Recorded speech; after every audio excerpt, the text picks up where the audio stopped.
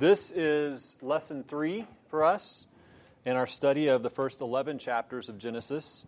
We're studying this particular section of Genesis, which is termed primeval history. And just to kind of clarify this one more time, the book of Genesis is essentially divided into two major sections. One section is known as patriarchal history, which is the section that we're not undertaking, at least not at this point. That spans Genesis chapters 12 through chapter 50. And from the MacArthur Study Bible, this is how Dr. MacArthur describes this section of patriarchal history. This is God's people came to understand not only their ancestry and family history, but also the origins of their institutions, customs, languages, and different cultures, especially basic human experiences such as sin and death.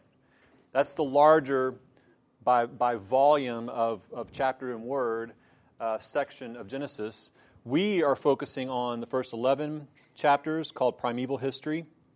Here's a description of that section. It reveals the origins of the universe, i.e. the beginnings of time and space, and many of the firsts in human experience, such as marriage, family, the fall, sin, redemption, judgment, and nations. So our overarching study, we've entitled this, Where It All Begins. The title of the book Genesis obviously is best translated, as we talked about in our first lesson, Origins.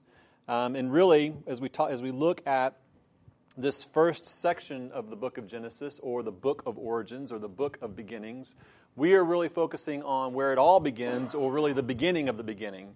And nothing is more clear than that when you open up Genesis chapter 1 and you read the very first verse, and you see how that begins, which we're going to get to today and talk about a little bit today. So, where it all begins is the title of our overall study. And Dr. Victor Hamilton, in his commentary, states it this way about the book's nature. It says, Genesis is obviously a book concerned with origins, the origins of Earth's creation, of humankind, of institutions by which civilization is perpetuated, of one special family chosen by God as His own and designated as the medium of world blessing. So, Genesis is a book about origins or beginnings, where it all begins. And over the last couple of weeks, we have been kind of doing some, I think, important work in establishing some context for us. And the first thing we did is we established what I would call our human context. Not context in terms of, author, date, setting of the book, that kind of thing, but really a broader and more comprehensive context for us as sons and daughters of Adam, as those who are post-Genesis 3, post-fall. And we really, first of all, talked about in this idea of human context, we had two basic components to this. The first one we talked about is that the fact that we are innately self-absorbed and self-centered, and this really, one of the clearest manifestations of this is our general lack of interest or attention to or time for history. In other words, we're very current in our outlook.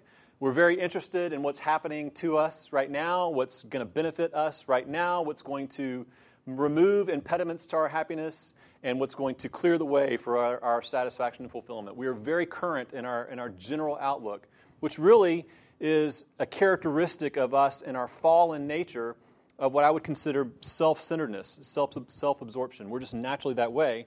But it leads us to have a sort of just a low attention span to things historical in general. We're very current in our outlook.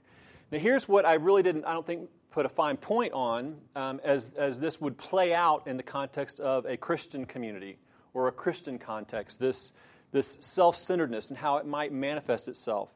In the professing Christian community, this kind of innate nature in us plays itself out oftentimes in a way that causes people or compels people, professing Christian people, to relegate things like Genesis chapter 1, Genesis chapter 2, Genesis chapters 1 through 6, Genesis chapters 1 through 11, whatever it might be, to relegate that, particularly the creation account, maybe the story of the fall, possibly the story of the universal flood, to relegate those sections of Scripture to what they would call non-essential doctrines. Those are non-essential to the Christian faith. So in other words, I'm more concerned as a Christian with what's going to help me right now worship Jesus more sincerely, or serve my fellow man, my neighbor, love my neighbor more sacrificially. What's going to help me right now be a better Christian? And really, if you turn that inside out a little bit, it's really I think, a shadow of that self-centeredness and self-absorption that says, you know what? God's purpose and the primary objective of God's word as it's delivered to me is for me, primarily. Rather than God's word, as he reveals himself through it, is to be just that, a revelation of God himself, to set our minds right as to who God is, to set our minds right as to who we are in light of who he is, to set our minds right in terms of our purpose in light of who he is. It's a completely different perspective. The self-centered perspective manifests itself even in the context of the Christian community, and even when you get to teaching on, for example, creation or origins, how it all began, where did we come from, and what were the mechanisms that brought all this about, it can manifest itself in this way of just relegating, for example, incidental, sort of unimportant details about whether God created the universe in 6 literal 24-hour days, or whether he utilized evolution and the evolutionary processes and he superintended it over eons of time. Those things are really inconsequential and irrelevant to my daily Christian walk. And I would argue, emphatically, no, they're not. Now, I'm not just saying that because I'm teaching a class on it, and it would be kind of silly for me to say, yeah, it's kind of true, so next week, why bother? I'm not just saying that because I'm teaching on it. I'm saying it, and I think we'll see this, and I think you would probably all agree, we'll see this so clearly as we get into this study.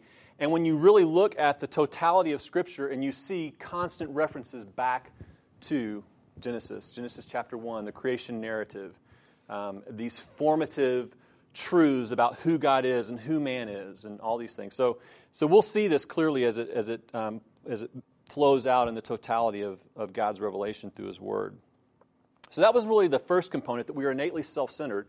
The second component that we looked at in this human context that we're talking about was that we are prone, as sons and daughters of Adam, we are prone to love our sin. We love it so much that we're even willing to suppress the truth about who God is and how He's made Himself clear to us through the creation, as we read about in Romans chapter 1, verses 18 and following. That man loves his sin so much that in the face of what is crystal clear, what is just so patently obvious in the grandeur and splendor and majesty of God's created order, and the things that are just observable in creation, that God made Himself known through His creation, that man will take that clear revelation through creation, that natural revelation, and he'll suppress that truth. He'll press it down in unrighteousness, in sin. Man loves sin. We love our sin so much so that we're willing to do that. And we're willing to make this massive exchange. And it's not just an exchange in terms of size or scope. It's massive in the sense that it's the ultimate tragic exchange that man makes. And that is that we exchange, or we trade, the glory of the immortal God for images resembling beasts and creeping things. In other words, we exchange a worldview that is God-centered, creator-centered, for a worldview that is creation and creature-centered. This massive exchange. That's really our human context. We are self-centered. We are very current. We want to know what's going to help us now, serve our purposes now. We might cast it in spiritual terms or Christian-type language, but really it's this fundamental self-centeredness. And then, more tragically, a man in general is inclined to suppress what is true about God and what is truly, clearly known about God in his sin, and make this tragic exchange. Become creature-oriented and instead of God-oriented. The second major point in this context for us that we made last week is that we stated that it's important to recognize that everyone who comes to a study of Genesis or to the Scriptures in general, but to the study of Genesis in particular, everyone who comes to this kind of study or to this kind of reading, we all, believing, unbelieving, skeptic, faithful, it doesn't matter. We all bring to this study presuppositions, philosophical presuppositions. Now, I want to give you a definition of that because I don't know if I was super clear on that last week, but a definition of a philosophical presupposition is this. That it's a set of ideas or a set of beliefs that we hold either consciously or unconsciously. So it could be something that you've really thought through and determined, this is how things are, and so I'm going to interpret reality or whatever I face in my life through the lens of what I've determined to be true and right and clear and objective. It's either consciously or unconsciously. We don't even know that we have a presupposition. In other words, you might come into a relationship and you might have a preconceived notion that this person is a mean person.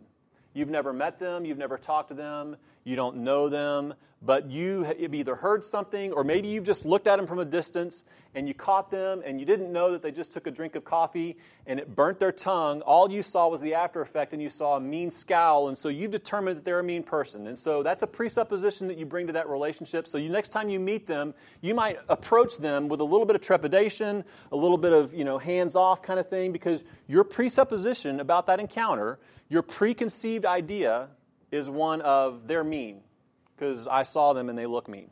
Okay, that's a very simple, somewhat silly way to illustrate what a presupposition is. These predetermined ideas and beliefs, this is the important part of that about this.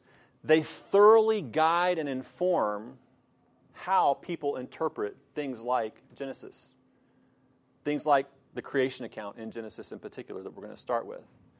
These presuppositions are informers and guides to the interpretation, the understanding interpretation of Genesis. And everyone brings those presuppositions to the table. Okay? Now, we talked last week about some common presuppositions that you might find in the unbelieving community, or maybe a better way to put it, and this is probably not really the best way to put it, but in the naturalistic scientific community. In other words, not the Shreyas and Mark scientific community, faithful believers, but those who are in the scientific community or consider themselves scientists or scientifically oriented, who would embrace naturalism. We'll talk about that in just a second again. We'll reiterate that definition. But those people bring to a study of Genesis some presuppositions, some predetermined ideas and beliefs. And here are some of them. The first one we looked at was that man is the final arbiter of truth. That's an initial presupposition that oftentimes the secular scientific community would bring to a study of, for example, origins or the creation narrative in Genesis chapter 1 and 2. That man is the final arbiter. Man is the one that determines whether something is true or not true. So you can imagine, if that's my presupposition, then I come to Genesis chapter 1, and I read in Genesis chapter 1, verse 1, in the beginning, God created the heavens and the earth. I'm like, you got to prove that to me. You got to show me. I mean, come on. I mean, first of all, you've got to prove to me that God exists. In other words, if I can't see it, or I can't observe it, or I can't put it into a test tube and test it with a chemical reaction, I mean, it's that kind of thinking that they bring to the study of Genesis. I have to be shown and proved to the truth or veracity of this statement because I am the final arbiter of what is true. I am. I get to determine that. That's a massive presupposition. The second one that we talked about was that science is pure and objective. Science is purely objective, I should say. And therefore, it's ultimately authoritative. This is a huge presupposition in the secular scientific community. There's this idea that scientists, or the scientific method or process of testing hypotheses, of using things that can be observed or drawn from the natural order, from the natural universe, that those things and my observation and testing and analysis and conclusions that I draw from them, those things are purely objective. And my analysis of them are purely objective. And my testing methodologies of them are purely objective. In other words, I'm coming as a scientist from a position of pristine clarity and objectivity. You religious folk, on the other hand, you're coming with all kinds of deluded thoughts about faith and about supernatural occurrences and about all this nonsense, just totally different. So it stands to reason that you're going to come to the conclusions that you come to, because you're coming to this in lacking a tremendous amount of objectivity. Unlike the scientist, we come with a tremendous amount of objectivity. It's pristine, clear, pure objectivity. That is a presupposition. Now, when we talk about science, it's very important, and I mentioned this last week, it's very important that we understand that science as a term or as a field of study or research or exploration, science in and of itself is a benign term. It is not inherently loaded with moral judgment of some kind. In other words, we as professing Christians and those who would embrace God as the creator, we don't need to look at science as this big, ugly, evil, wicked sphere of belief and practice out there. There are many, many, many people, some of them in this room, who would consider themselves scientists, okay? Who are faithful, God-fearing believers in Scripture, saved by grace. So science is not the problem. It's the type of science, if you will, the strain of science. And it's this strain that really is more of an ideology or a religion. It's really a religious form under a sort of a shroud or a veil of science and scientific exploration. And it has two sort of characteristics to it, two components to it. One is naturalism. We talked about this last week. Naturalism basically says that everything in the physical universe can and indeed must be explained by time, chance, and the laws of nature working on matter. In other words, everything that I'm going to ascertain and understand and draw conclusions about, the origin of things, the way things work in the universe, all of that information and all those conclusions have to be drawn from what already is. From actual, taking geological samples from strata and testing them, or using radiocarbon dating to date, the age of some fossil or whatever. I mean, it's all got to be taken from the known universe for me to really understand it. It's naturalism. In other words, you cannot introduce into the equation anything supernatural. You just can't. When you go to Genesis chapter 1, verse 1, do you see a problem right out of the gate?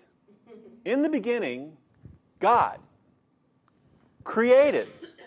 So we start from a place that is completely contrary to this idea of naturalism.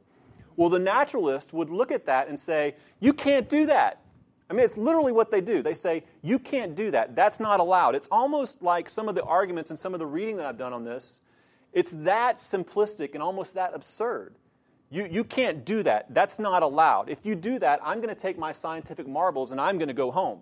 That's kind of the nature of the argumentation. It's just that sort of categorical. So it's naturalism is one component of this area of science that's so authoritative.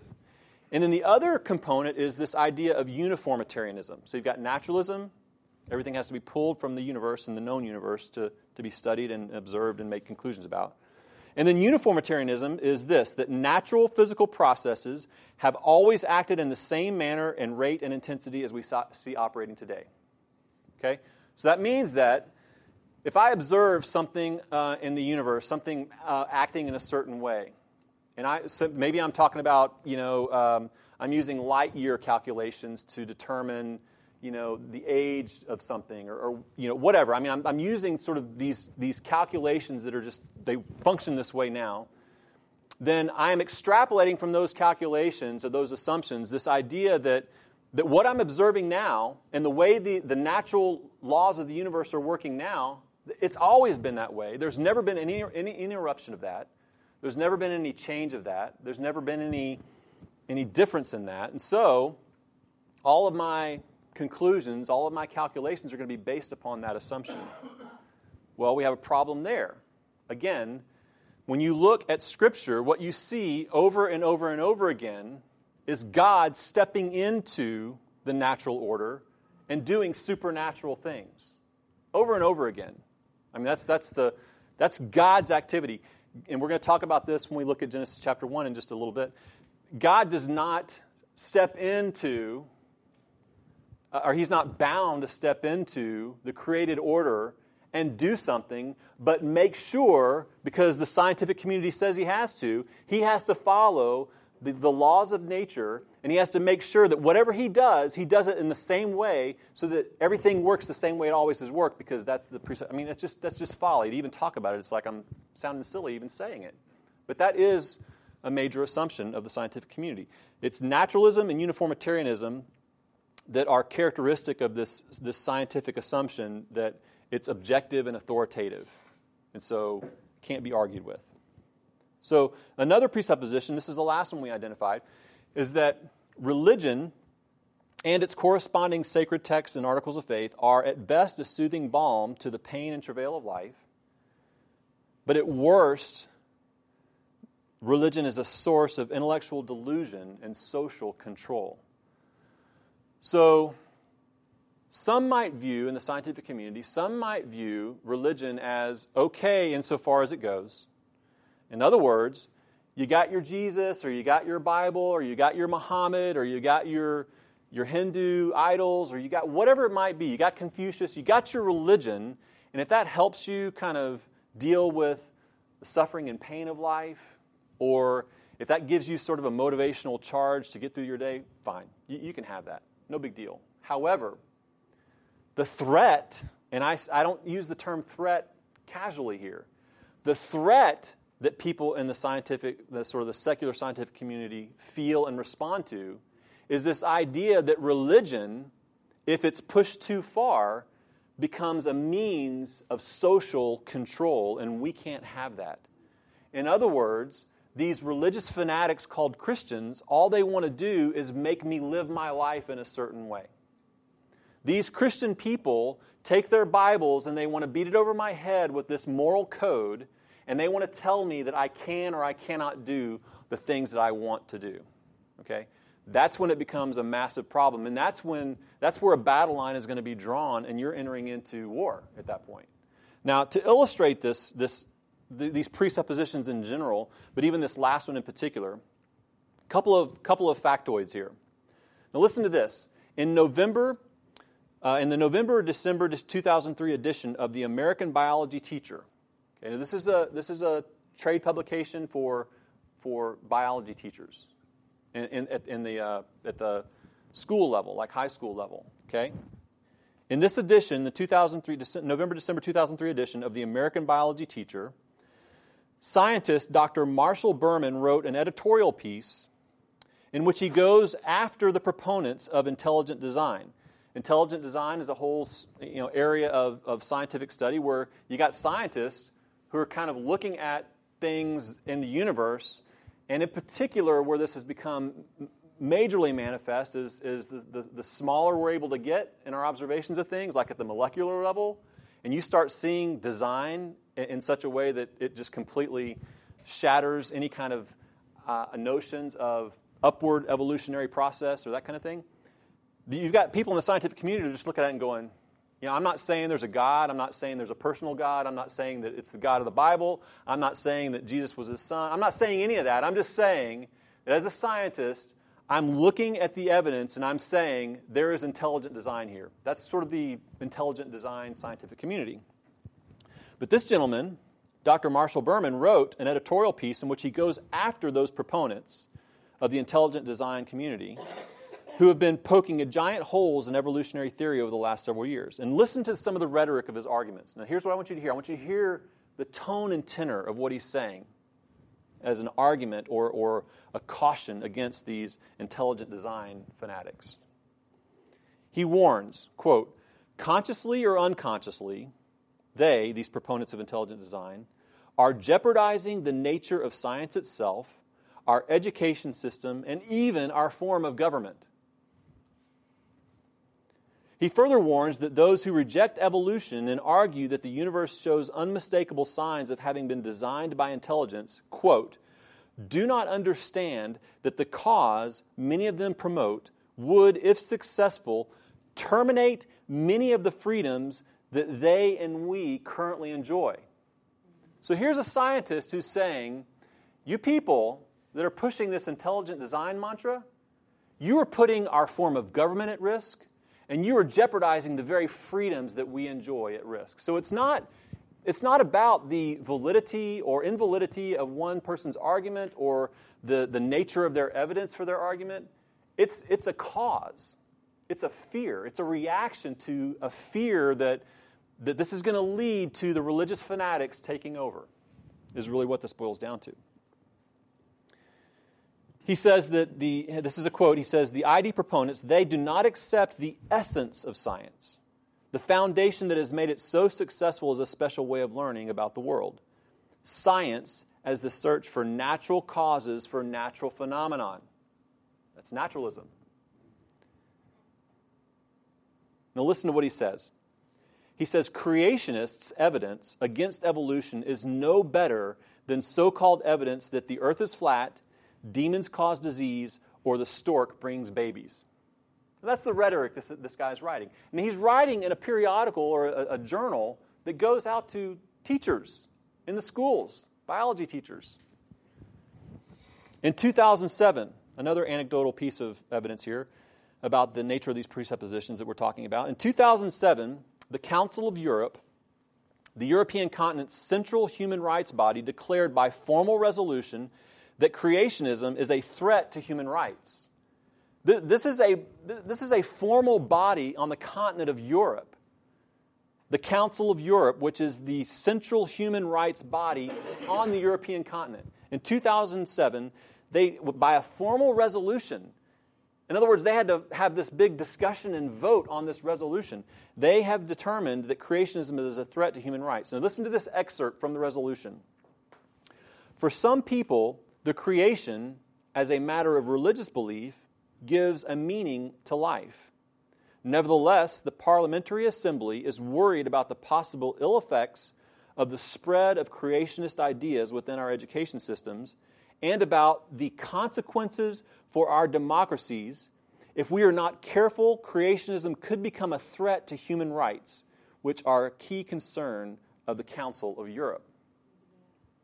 So the presuppositions that we're talking about here are real and substantial, and they're formative for where these people are coming from in their view of Genesis. That's why this is such a clash of worldviews. It's a major clash of worldviews. Now, we articulated our presuppositions. Let's go through these really quickly. The first presupposition we're going to operate with is that there is a God and we're not Him. Remember that one?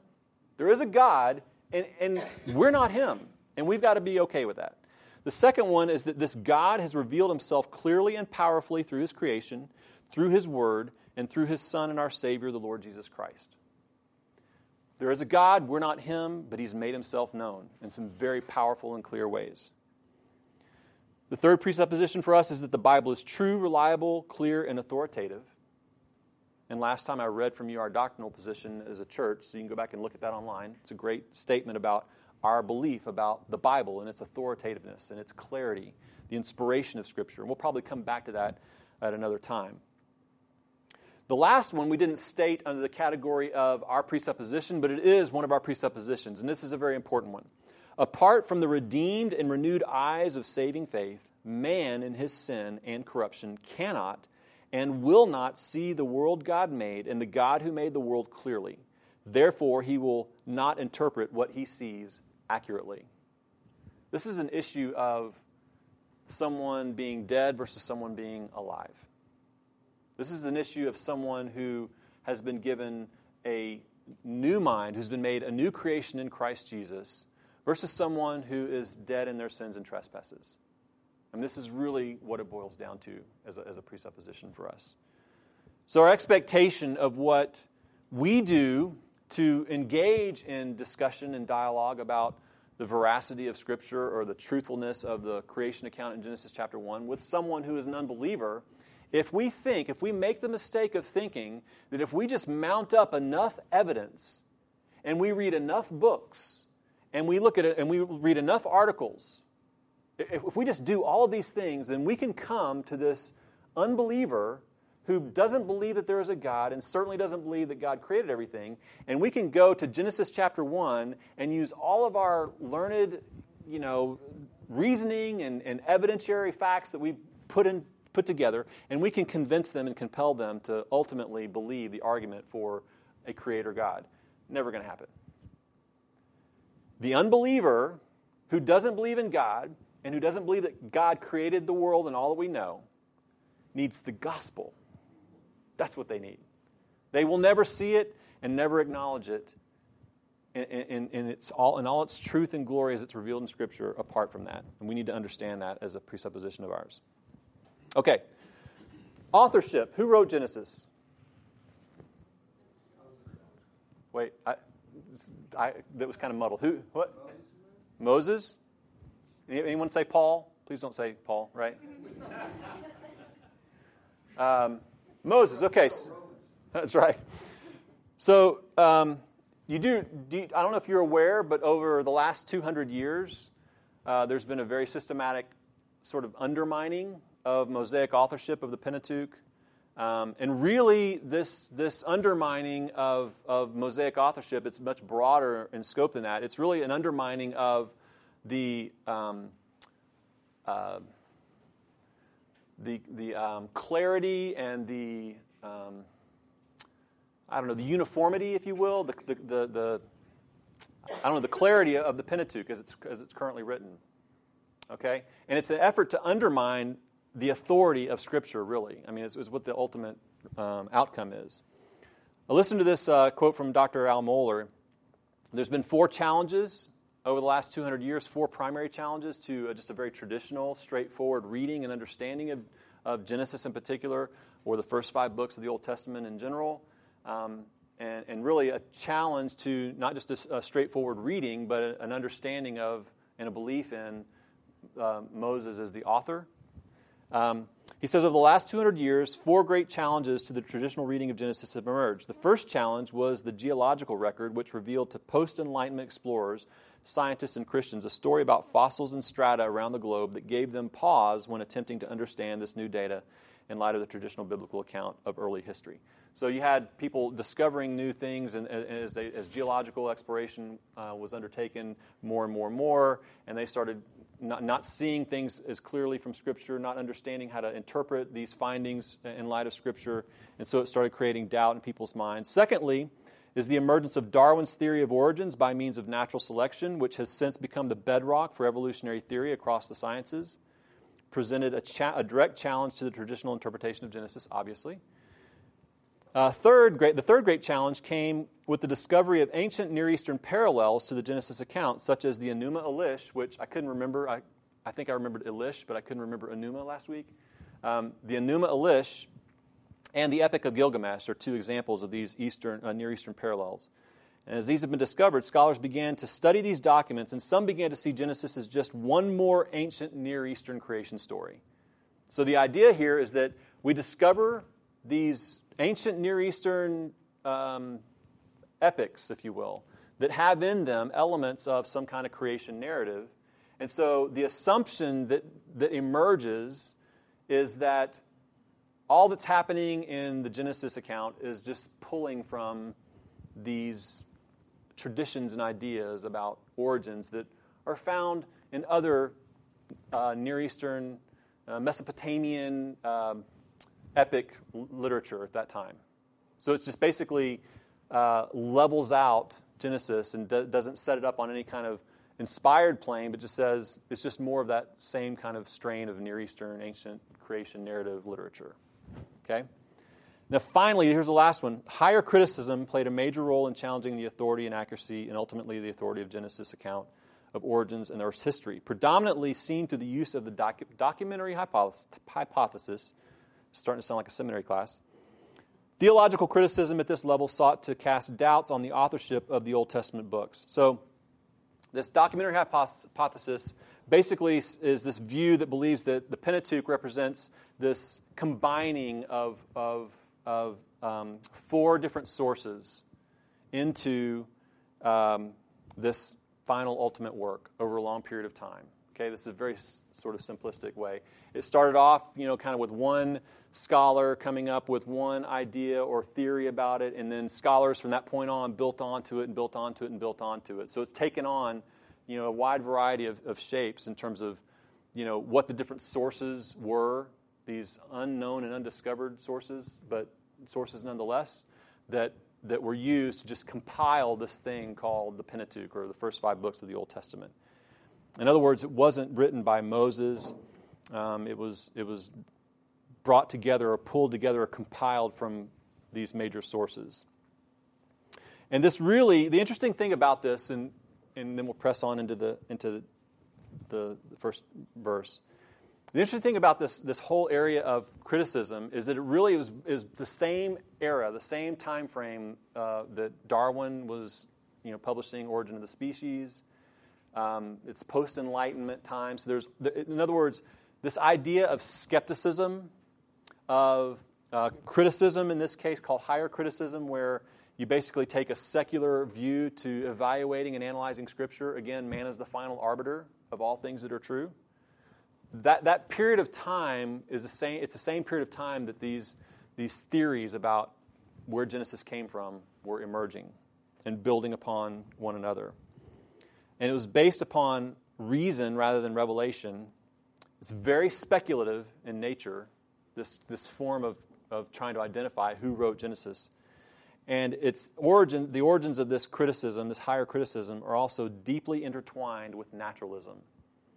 When you read about what they do and how they come to their conclusions, it almost looks like they're trying to apply the natural laws to the study and analysis of Scripture and biblical texts, and comparing biblical texts to other texts of a similar time period and similar setting.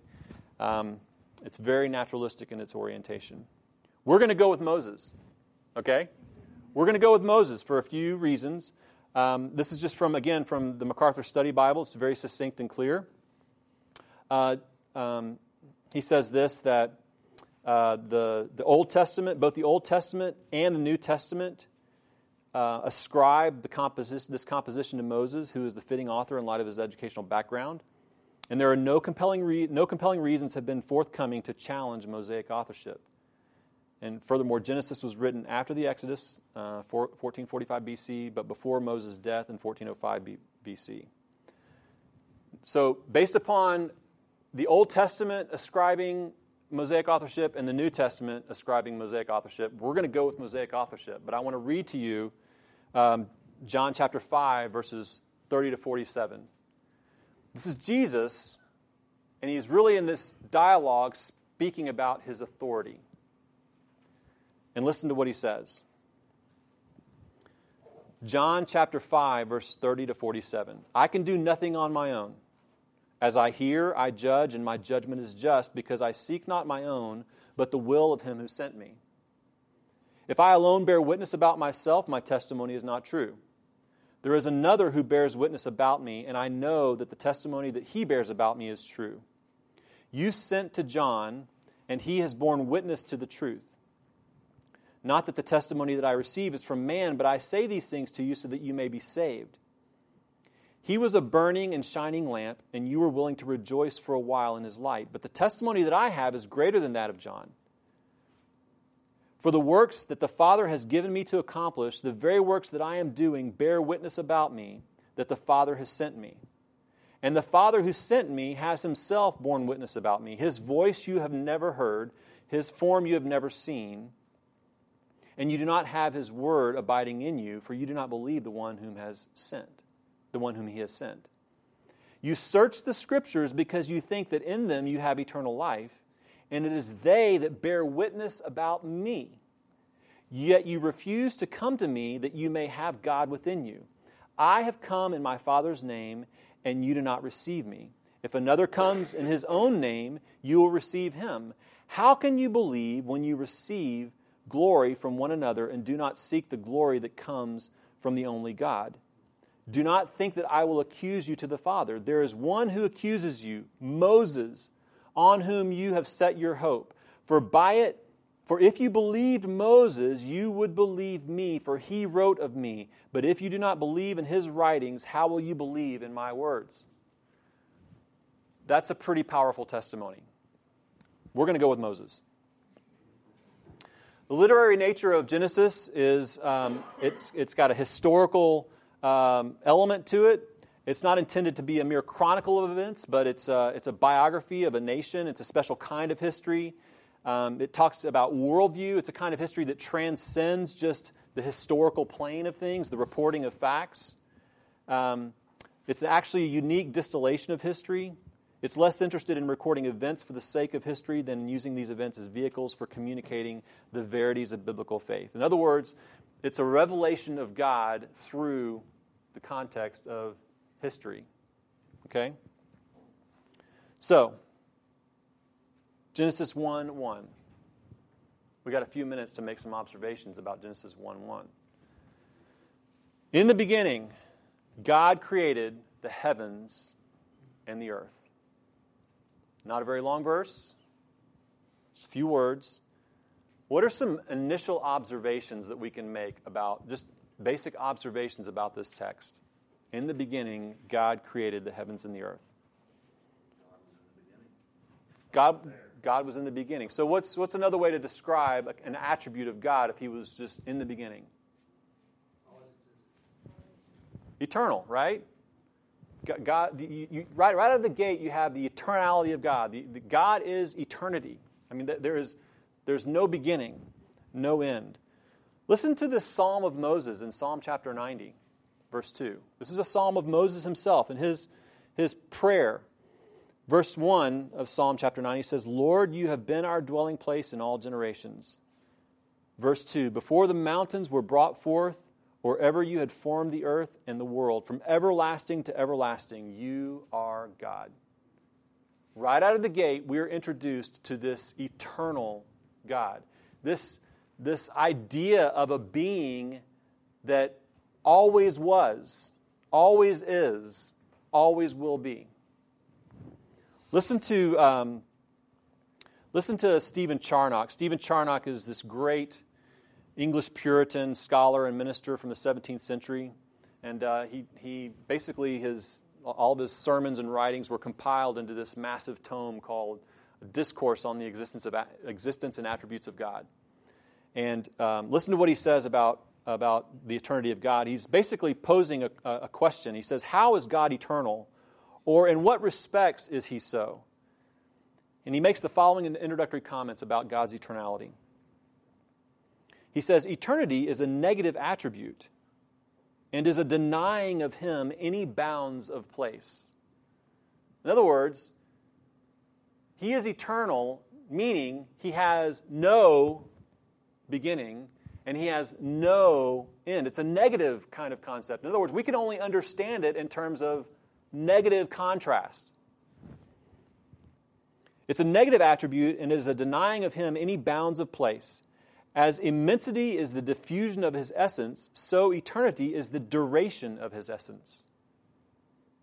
And when we say God is eternal, we exclude from him all possibility of beginning and ending, all flux and change. As the essence of God cannot be bounded by any place, so it is not to be limited by any time. As it is his immensity to be everywhere, so it is his eternity to be always. As his essence comprehends all beings and exceeds them, and his immensity surmounts all places, so his eternity comprehends all times, all durations, and infinitely excels them. Now, you guys, you cannot come to Genesis chapter 1 and be confronted with the eternal God and not have to sit for a minute and try to just think about what it means to be, in essence, eternal. That's why I read from someone like Stephen Charnock, because you go back to Puritan times, and these were people who thought deeply about who God is and about what his word has said about him. And I mean, this is the kind of thing you have to read kind of over and over again to really kind of get your... But that's what we're talking about when we're talking about this attribute of the living God. Remember when I said earlier, when you come to Genesis chapter 1, you're not coming to this little scientific handy journal for cute little Christians who want to try to explain how everything came about. You are coming to God, the eternal God, revealing himself to man. And he shows up on the scene, and the first thing we see is that he is eternal. Now listen to what else Charnock says about him. And he answers his own questions about what this eternity is like in this attribute of his.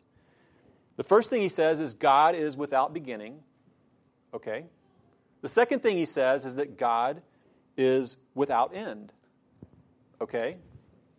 That's pretty straightforward. I mean, eternal, no beginning, no end. Got it. This is the one that kind of drew me in, though. The third thing he says is that there is no succession in God. And listen to how he describes this. God is without succession or change. And then he quotes from Psalm 90, from everlasting to everlasting, you are God. In other words, the same. God doth not always remain in being, but he always remains the same in that being.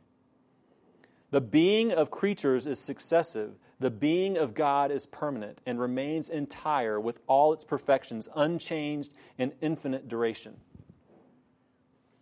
By his very essence and nature, God is God.